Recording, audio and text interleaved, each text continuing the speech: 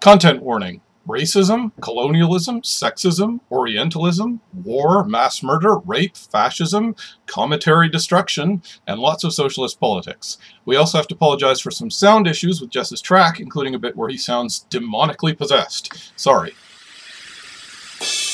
Action, excitement, horror, romance, thrills and chills, swords and sorcery, rockets and ray guns, a dizzying panoply of the strange and impossible from the darkest depths of the human imagination. What mad universe encompasses such tales as these?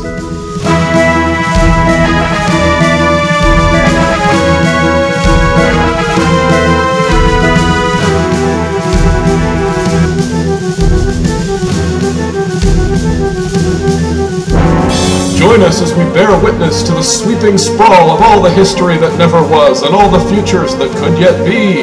It's adventure as you like it on What Mad Universe?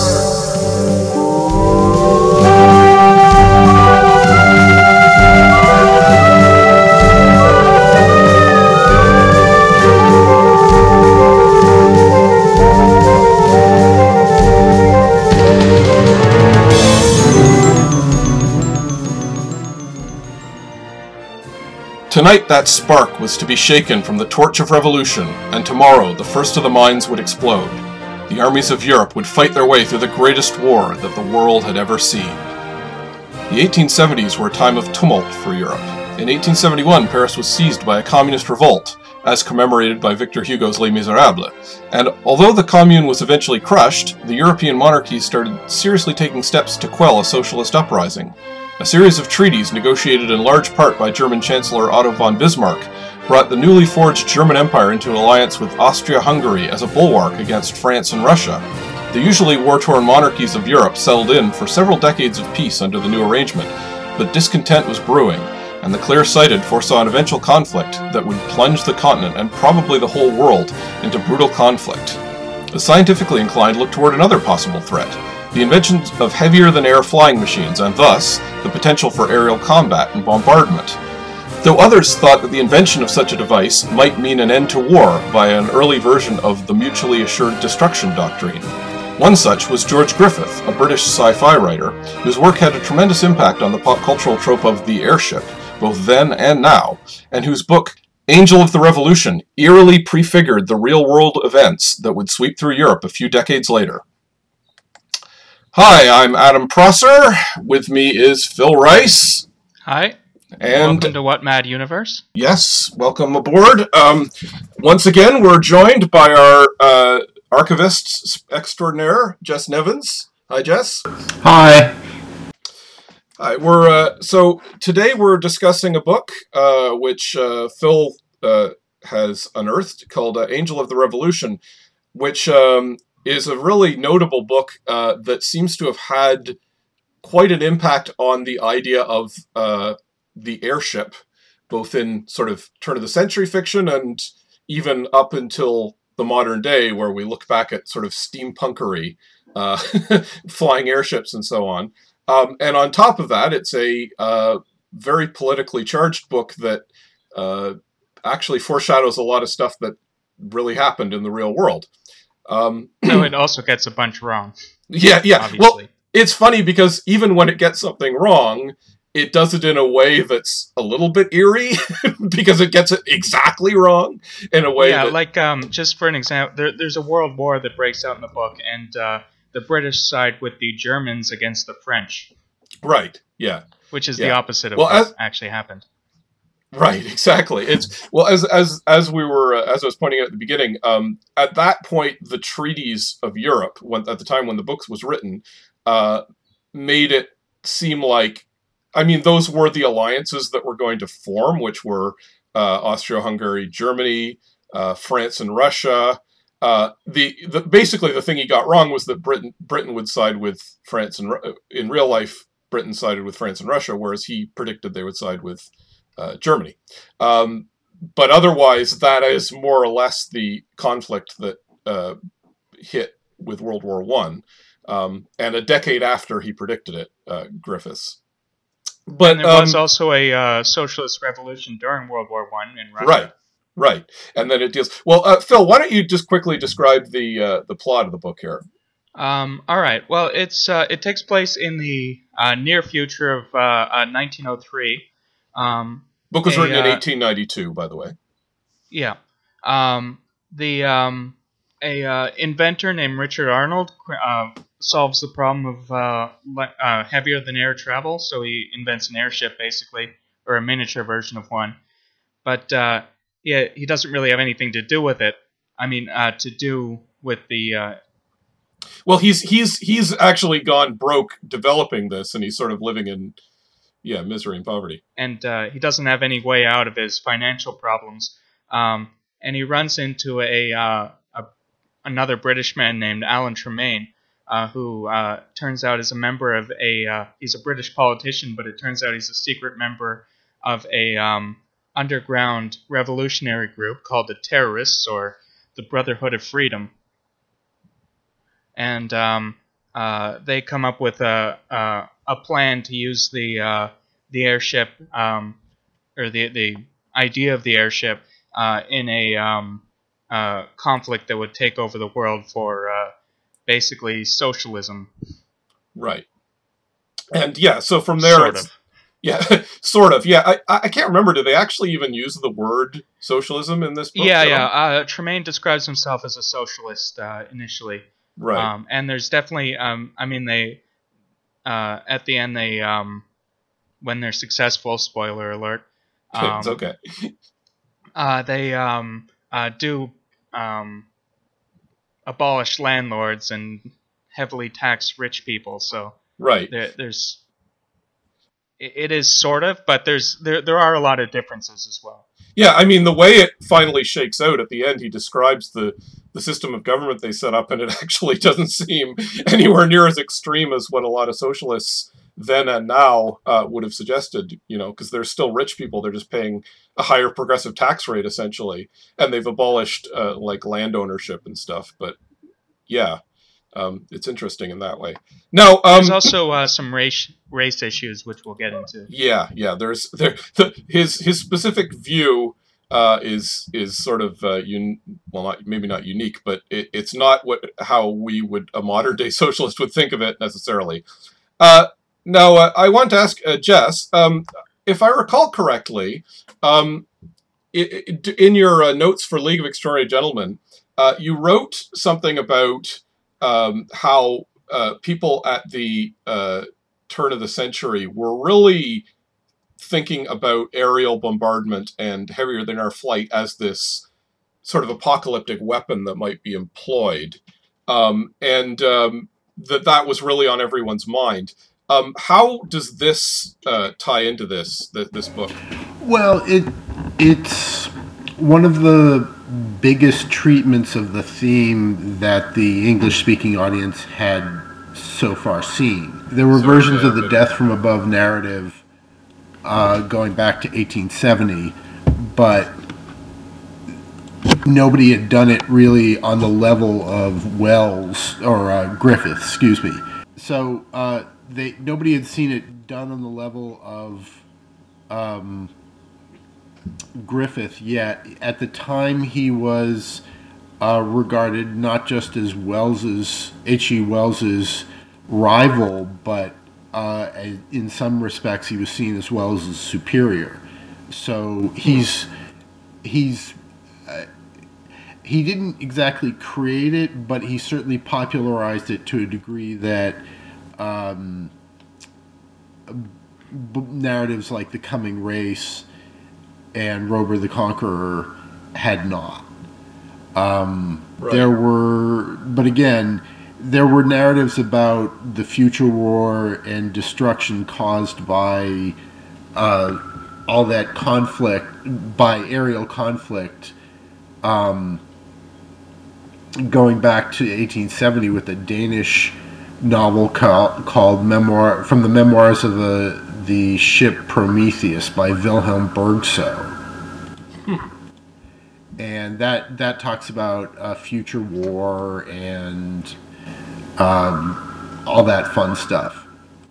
Yeah, no, it's certainly that's what I'm talking. It was on people's minds at the time, right? It was right. Sort of a preoccupation. Well, they were very air obsessed at the time, and everyone knew that flight was coming, just a matter of when. And a lot of the theorists of war had been talking about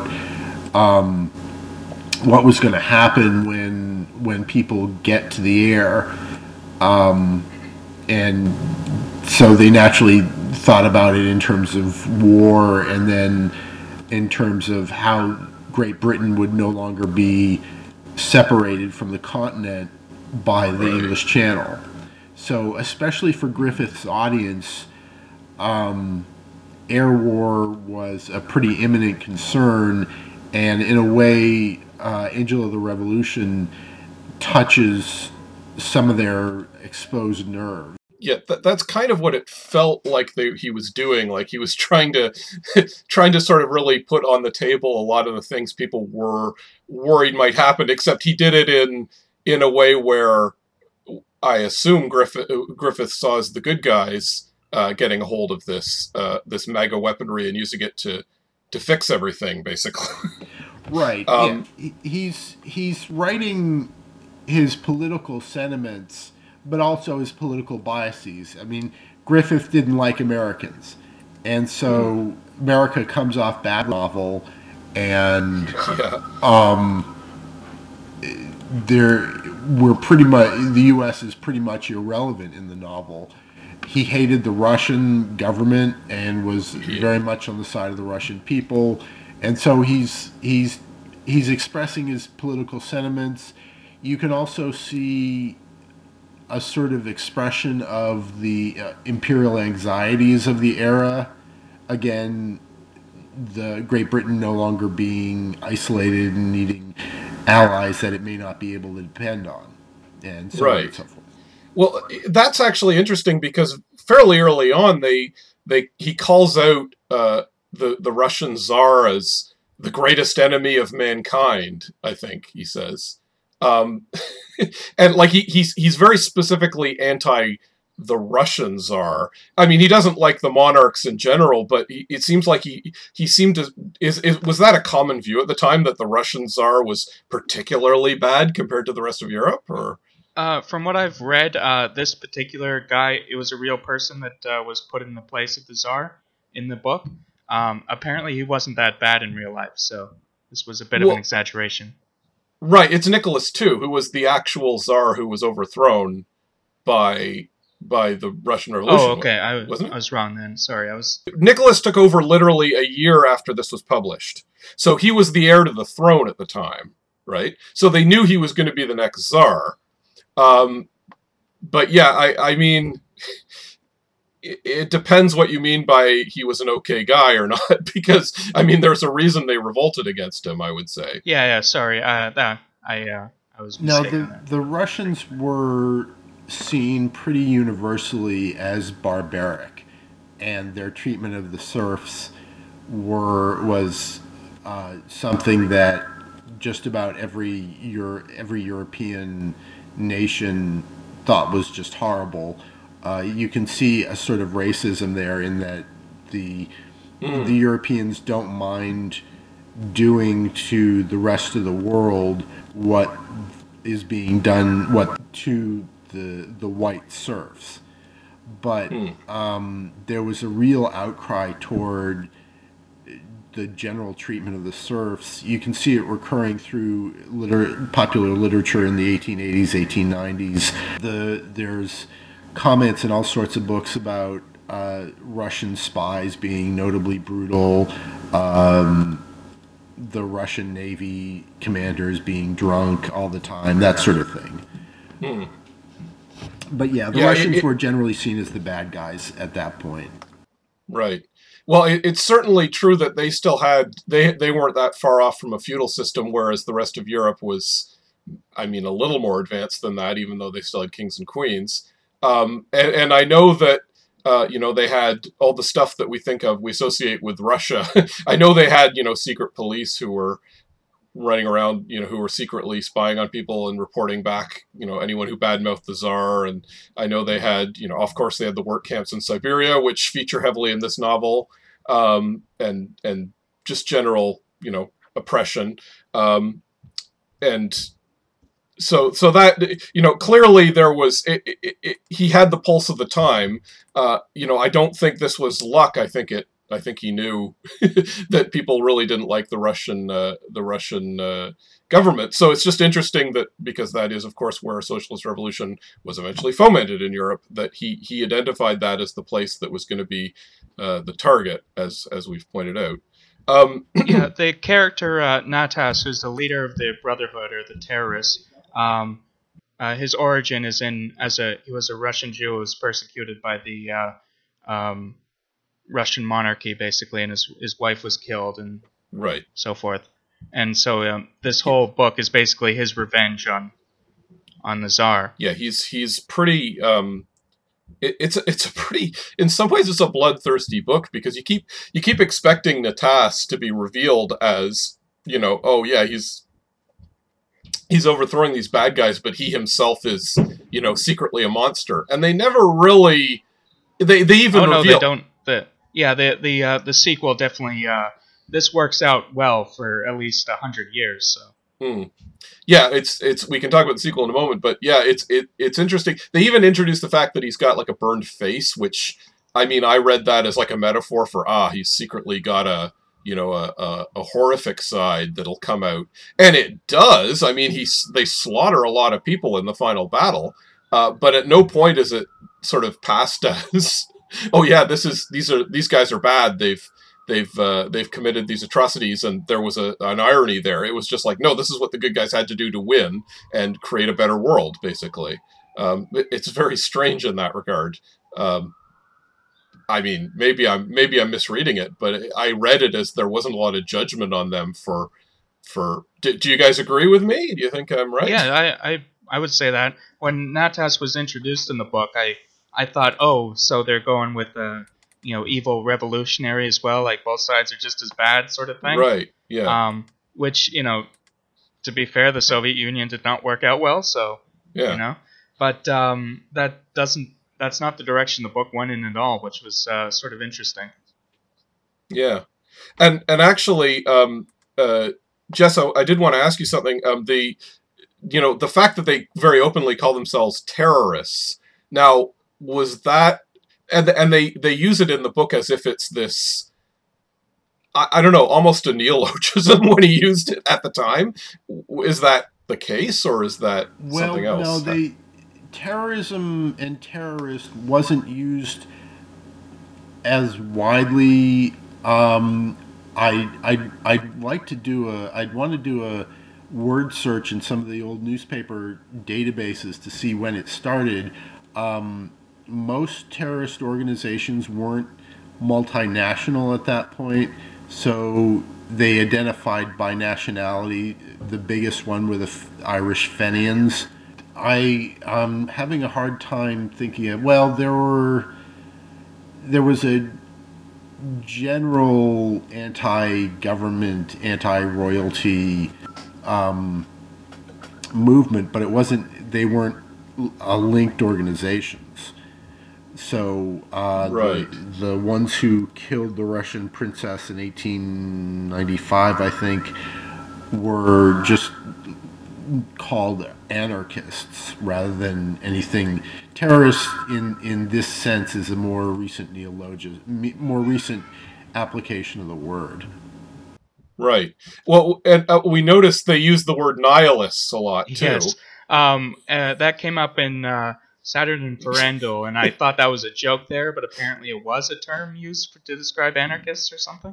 I mean, it's clearly an ideology, but I just didn't ever think of them as being really organized and, committing.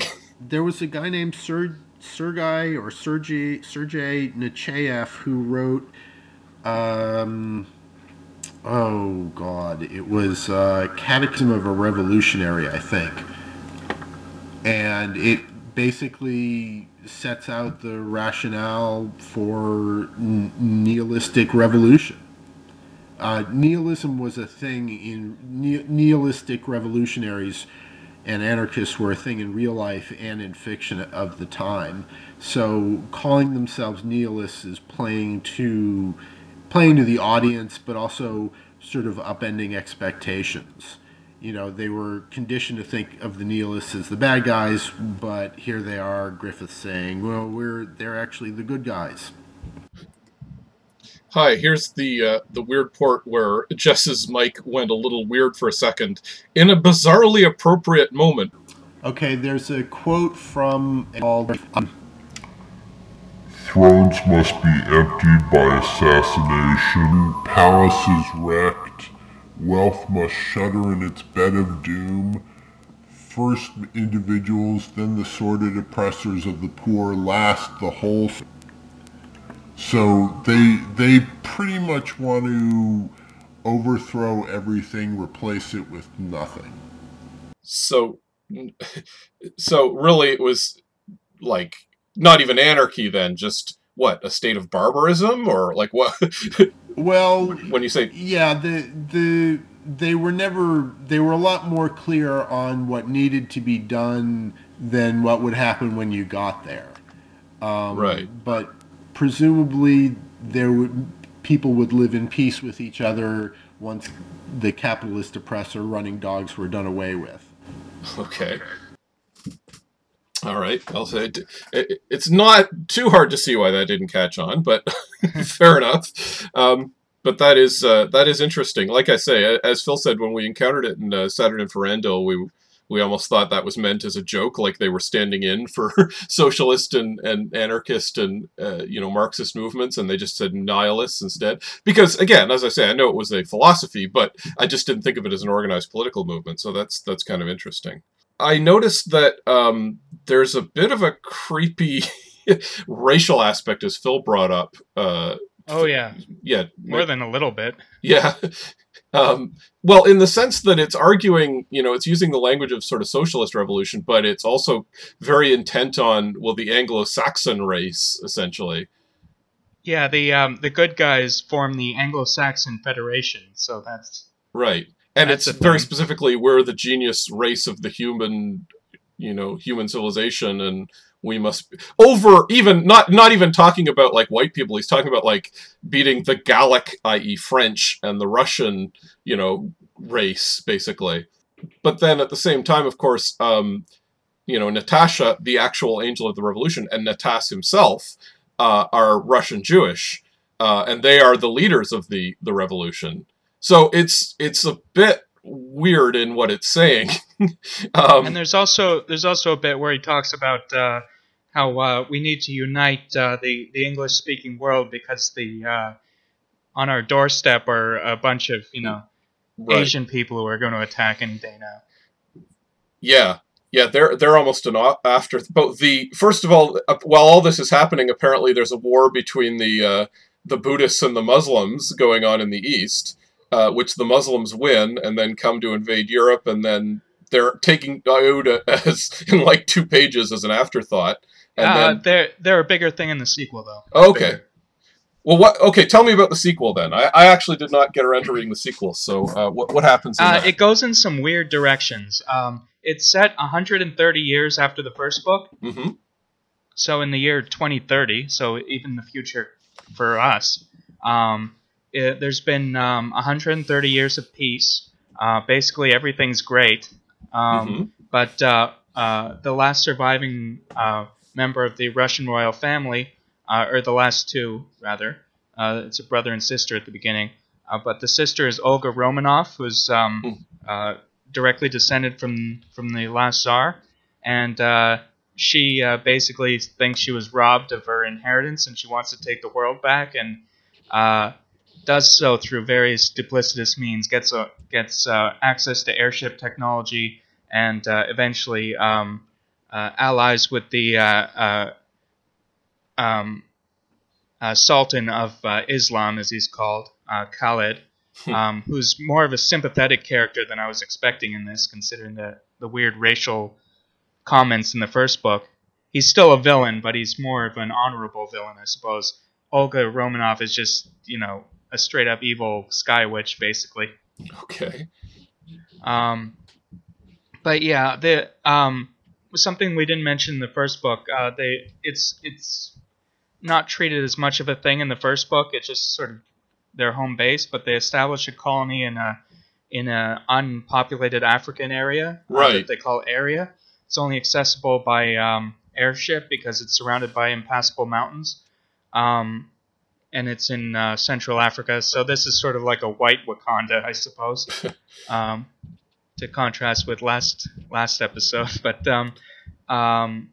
this by the sequel is built up into a proper sort of small country, and they're sort of the rulers of the world, and they're given once again very racialized. You know, they're like the highest achievement, the highest race on Earth, basically, and that is immediately apparent from just looking at them, apparently. So.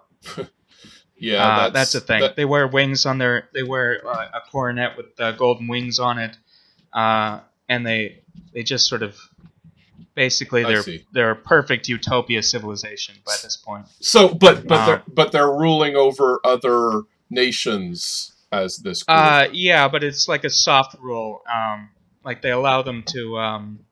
They just basically make sure nobody develops airships, so they have control over the skies, so that war can't happen. Right. Yeah, that's something that it kind of seemed implausible even in the first book, that nobody was. Of course, there is a big plot about the Russians trying to get hold of one of the airships, and they do because of traitors. But it gets stopped very quickly, and nobody's able to replicate the means to build their own airships, and that like they're able to keep everyone quiet. Like when they overthrow America, they're able to keep that quiet for a while. The Muslims have no idea what's happening in Europe up until they're invaded, or up until the Muslims invade. Like there's a real damper on communication in the world of the first before book. The internet. Yeah, of course. But I think even then, it's a little implausible that there'd be no one to even walk out of Europe and say, hey, what's going on in Europe? Some crazy stuff, But And the idea established at the beginning of the sequel is that they actively will bomb anywhere that even comes close to creating air travel. So right, great, wonderful so world of peace there that they've built. Yeah, it's I've heard it described as Pax Aeronautica. Yes, that's right. Jess, did you have any thoughts on the sequel? I just had one more thing to say. Okay. The sequel goes in some very bizarre directions because the first book is fairly not hard sci-fi necessarily, but it's like right. plausible for most of it, except for a brief bit where Natas has like psychic powers for some reason. But the sequel goes all in on that sort of thing. They have real technology, which is alluded to and then seen briefly. Oh, did they call it Vril technology? Not technology, but yeah, they've created Vril. They mentioned The Coming Race by name. Oh, the novel, and said they've pretty much achieved all of that stuff. Yeah. Which they haven't quite, but they do have. Their rapiers can shoot out blue energy bolts, and they can disable guns and things. So that's a thing. There's also Olga Romanoff gets control of the airship in the first place because she has a mind control potion that she uses to bewitch the two sort of main characters. These books aren't really high on character development for the most part, though Olga actually is a pretty interesting villain protagonist of the book. But otherwise, they're sort of flat characters, and it's more of a plot-driven thing. Yeah. But Alan Arnold is pretty much the main character of the sequel. He's the descendant of Richard Arnold from the first book. All right.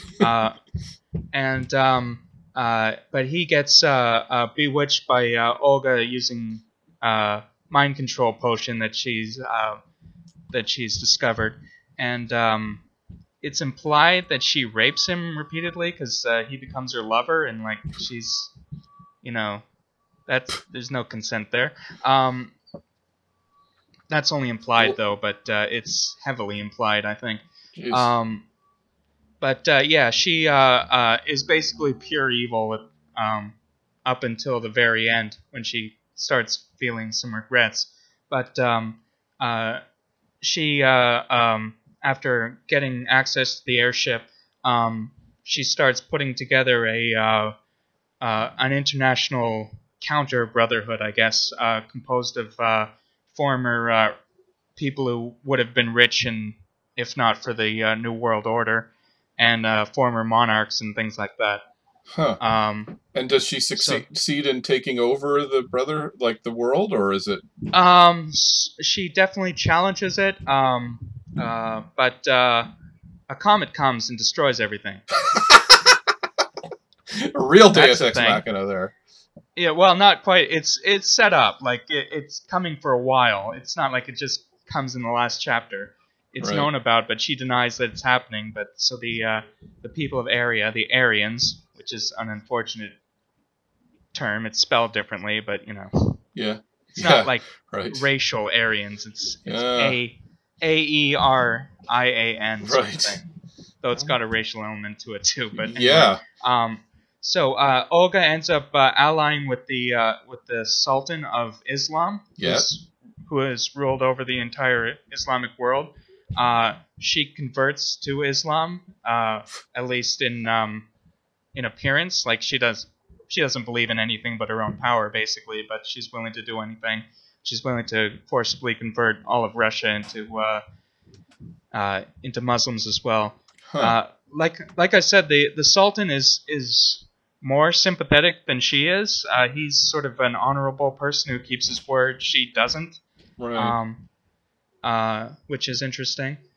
He's still very stereotyped in a lot of ways. Like they describe his Oriental way of speaking and all that stuff. But right. He's not. Yeah, no. There's definitely in the first book as well. Like and because Russia is sort of the Eastern Empire, I think there was a suspicion there that it was a little bit. It was other than Europe. It was a bit foreign. It had that Asiatic air to it, just the same way that the Muslims and the Turks would have at the time, and then eventually the Buddhists, who he does mention. I forgot to mention the Aryans are also in communication with Mars, so that's a thing. Okay, does Mars play a role in the story at all? They are the ones who discover the comet that's coming. I see. So the comet comes and just. Yeah, it's going to come in a few months, and so the Aryans withdraw from the battles that are happening in order to prepare, a sort of bunkers but is under their mountains so they can have some people who survive. But Olga refuses to believe that the comet's coming, and it's just a trick. And but she ends up pretty much scorching the earth before the comet comes. So jeez, it's kind of downbeat compared to what happens at the end of the first book. Yeah. So at the end, she manages to live. She runs away at the last minute back to her home base and manages to survive the destruction of the earth. And the main characters go after her, but by that point she's gone mad basically. And is remorseful finally. Wow. Sorry, what's the title is Siren of the... It was originally serialized as Siren of the Skies, but published as a book as Olga Romanov. Okay, Siren of the Skies. She's essentially the main character, like the villain protagonist. She has the most sort of screen time or page time or whatever you want to call it. Right. Which is interesting because the first... sorry. Let's hear what Jess has to say about the sequel now. We haven't heard from her. Well, it's interesting to me in a number of respects because it's just so out there's the wrong word for it. It's very imaginative. Griffith just went he took the premise as far as he could go. And in a way that a lot of fiction of the time didn't. What's interesting to me most about Olga Romanov is Olga Romanov herself. She's one of the first real female mad scientists. And there was sort of a tradition of female mad scientists before Olga Romanov, but she's one of the big ones to appear in the late Victorian era, and in that respect was influential not just on female mad scientists, but on male mad scientists as well. So that's what always leaps out at me about Olga Romanoff. Yeah, I mean, now that I think about it, isn't that similar to the backstory for Fu Manchu and those characters, where they were royalty? They believe they're descended from royalty and they want to reclaim the throne, and a century later. Yeah.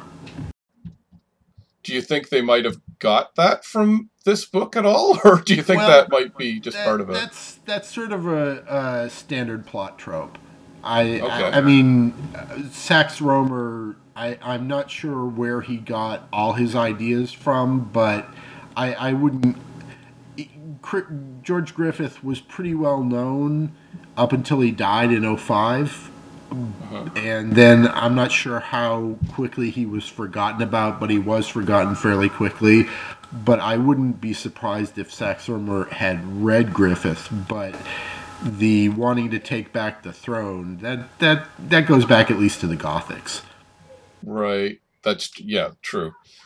Although I feel like in the Gothics, I mean, and again, maybe I'm wrong in my conception here, I feel like in those cases it's a little bit different than literally a mad scientist going, yes, I have an ancient, line that goes back centuries, as opposed to just, oh yeah, my father was killed and I was smuggled out of the palace as a baby. This is like, no, I go back hundreds of years and now I'm a mad scientist who wants to conquer the world, basically. Seems like a slight difference to me.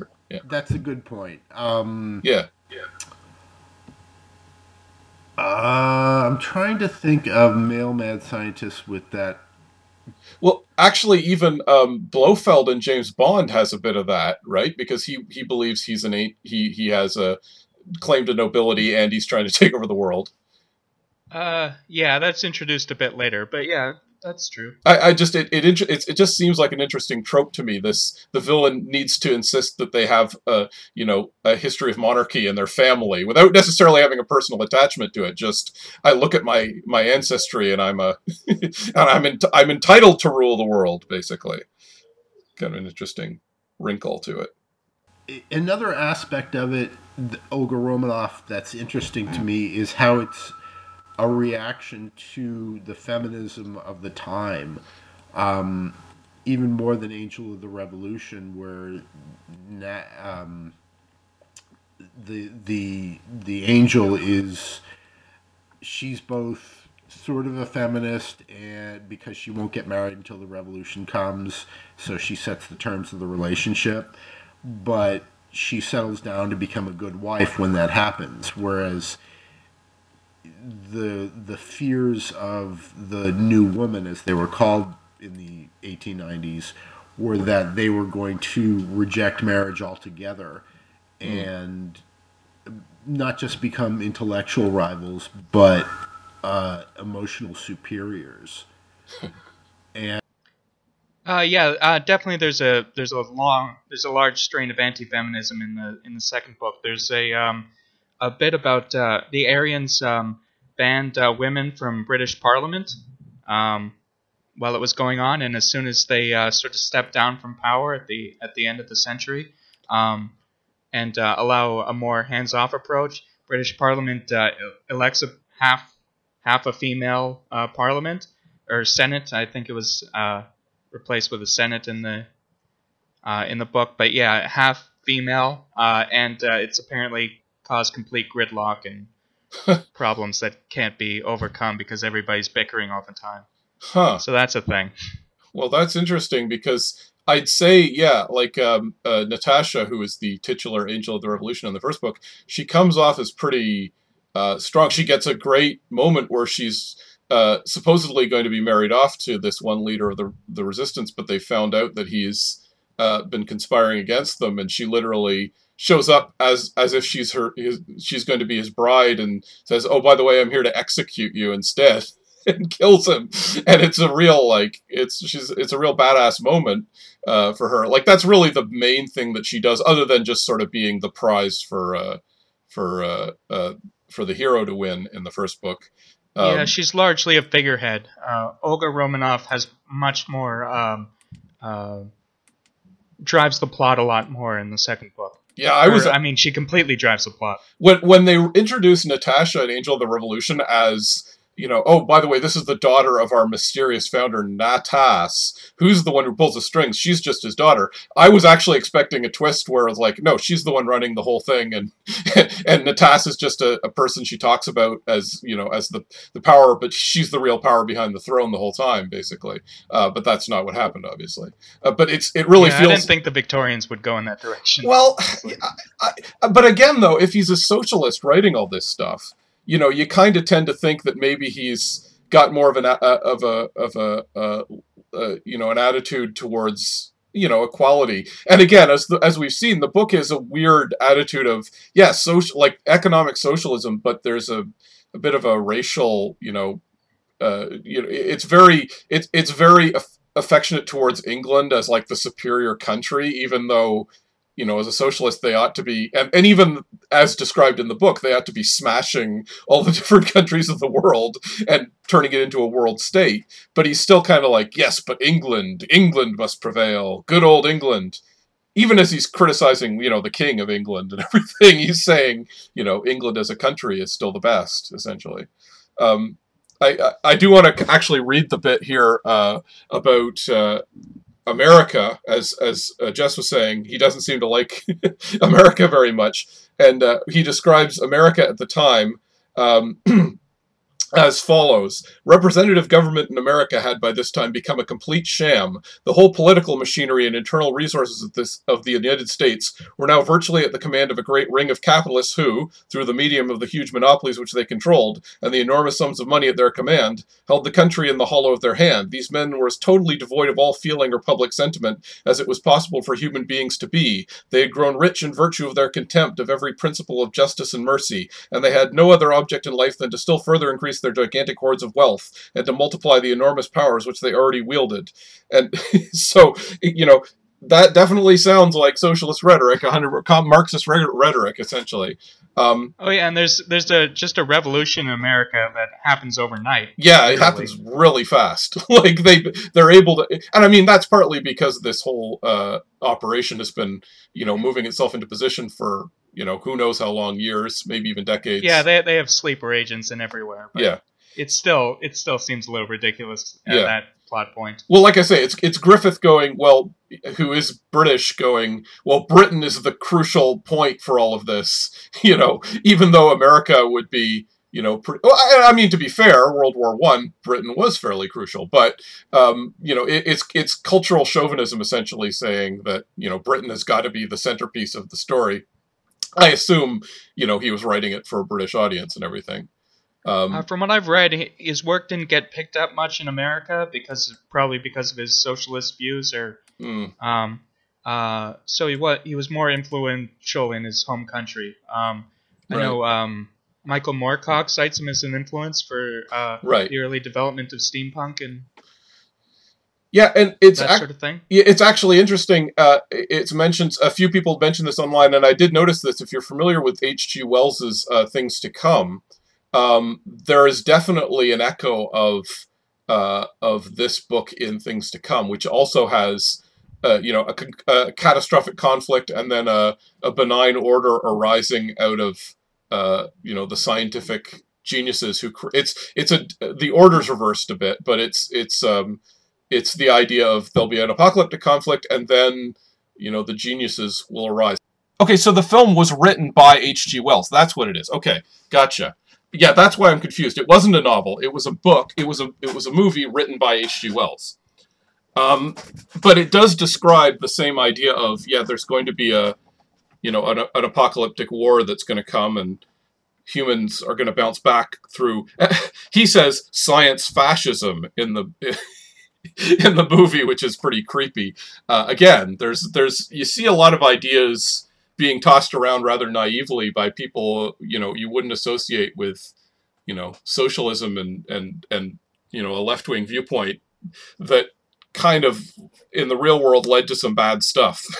Yeah, come to think of it, Wells himself was left-wing, but he was also a eugenicist. So, right, yeah.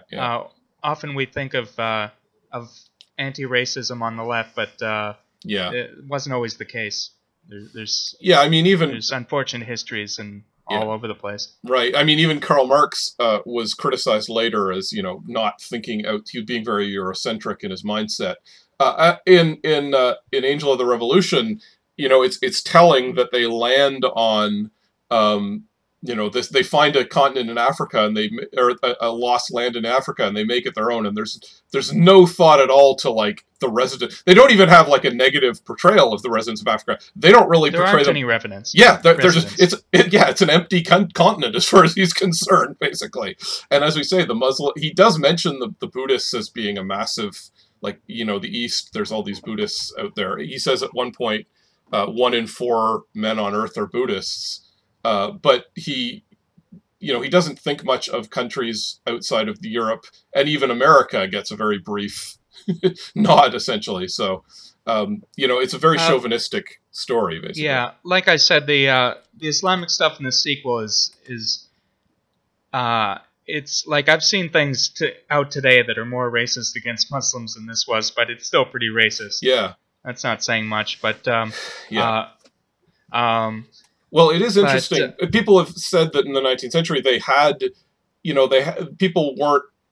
were leery of the Islamic societies, but they didn't have the same kind of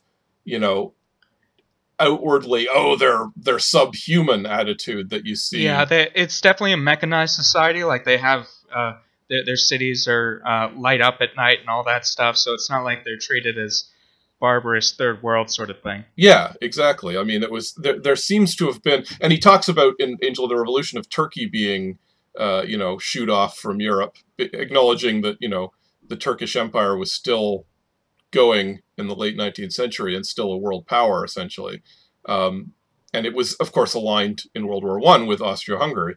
So it wasn't completely irrelevant, but there's essentially. They tend to be villainous, I would say, but they're treated with a bit more respect. Does that sound right, Jess, what I'm saying here? How they looked at the Muslim empire at that time? It's true. It's interesting that if you compare his treatment of Muslims in Angel of the Revolution and Olga Romanoff to his book Valdar the Offborn, which is a reincarnation fantasy published 1895, where this warrior falls in love way back in the Phoenician time, I think, and keeps being reborn through time. And at one point, he becomes one of the companions of Muhammad. And Muhammad and the Muslims are treated very respectfully. And there's one of the things I talk about in my encyclopedia is that there were Muslims in Victorian England and Christian freethinkers who treated Islam well, and I think it was in Liverpool that there was a surprising Muslim community that was well integrated into Liverpool, and so it's very possible that was what was on Griffith's mind, the real life Muslims and how the local Britons treated them when he wrote Angel of the Revolution and Siren of the Skies and Valdar the Offborn. Yeah. My general impression of writing about the Middle East of that period was, there was maybe a certain amount of, condescension. You get a lot of arabesque fantasy and stuff, but it tended to be, viewed as just another country that wasn't, it's the same with the Far East in China. I mean, you'd get mockery and to a certain degree and a bit of, they're silly customs that aren't like ours, but not the same sort of contempt and dehumanizing that you get with with black people and to a certain extent with Native Americans as well. So it was interesting that was the European view of Islam. It seems to have picked up speed only fairly recently. Sorry to say. I think. Go Oh, I wanted to. I had actually read one of Griffith's other books called Honeymoon in Space. I didn't actually Okay. realize it was the same person until recently. Yeah. It's a interesting one, sort of a quaint little two newlyweds travel throughout the solar system to different planets at different stages of development. But what I thought was going back to the English chauvinism on Mars, the Martians are described as very logical, Uh-huh. and they speak English, and that's explained by English being the most logical language. I'm not sure if that was supposed to be a joke, or Jess, do you have any idea if that was a joke? It was probably a joke. Am I remembering correctly that it's in Honeymoon in Space, where the two very imperialist protagonists run into a utopia on, I think, Venus, and Yeah, it was bird people. yeah, they leave it behind because they don't want to pollute it. Yeah, that happens. It's like a Garden of Eden thing. They see themselves as possible snakes in the Garden of Eden, so they leave so they don't, like you said, pollute and cause original sin. That's a little bit more observant about colonialism than this book is. Angel of the Revolution. That's kind of interesting. It was certainly, and that's reminding me now of the Cosmic Trilogy, the C.S. Lewis Cosmic Trilogy, because they had a similar thing happening on Venus, where he discovers the original, the Garden of Eden playing out again on Venus. Okay. But that's anyway to completely jump to another thing. But that what you're saying there reminds me of that. Anyway, are there any final thoughts, Jess? Did you have anything else you wanted to mention about either of these books? They are. I think they would be decent introductions to Victorian science fiction. They're not. I don't think they're stylistically particularly dated. I mean, there are certainly content issues, but as far as readability, just on that score, you could do a lot worse than if someone's curious about Victorian science fiction, say, try Griffith. Yeah.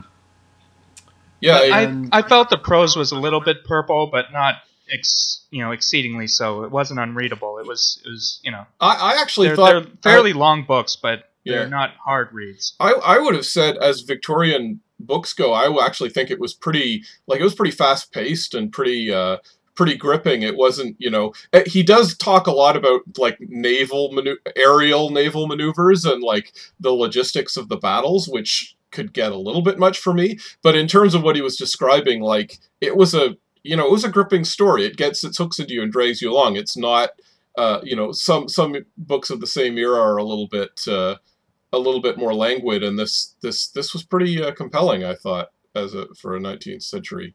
I felt it definitely read as something that was serialized, because there's lots of cliffhangers and stuff. So right.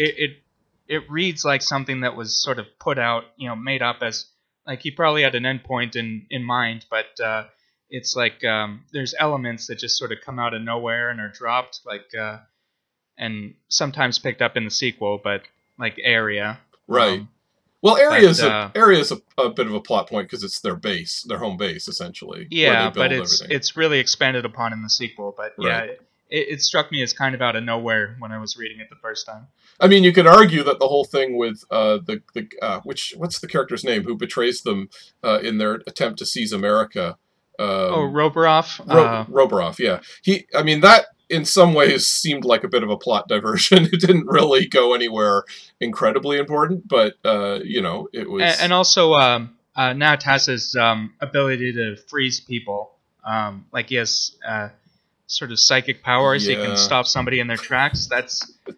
That kind of came out of nowhere, and it's not really explained. Well, we did when we talked about in the Empire of Crime episode, where we talked about that almost seems like it's a bit going into that as well, where you'd have a villain who could mesmerize people. just through the force of their personality. But again, he wasn't a villain. You don't often see it with heroes, though. Yeah, it is strange in that regard. He's got all the signifiers of a villain, and yet he's a good guy.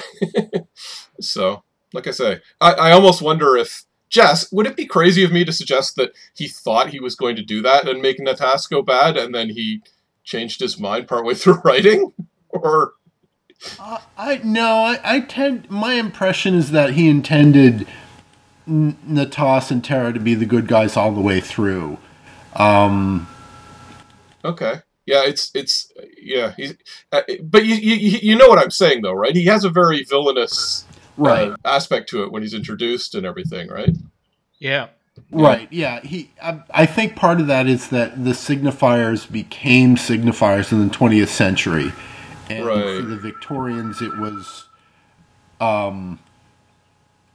they didn't really connote what they later came to connote. Okay. All right.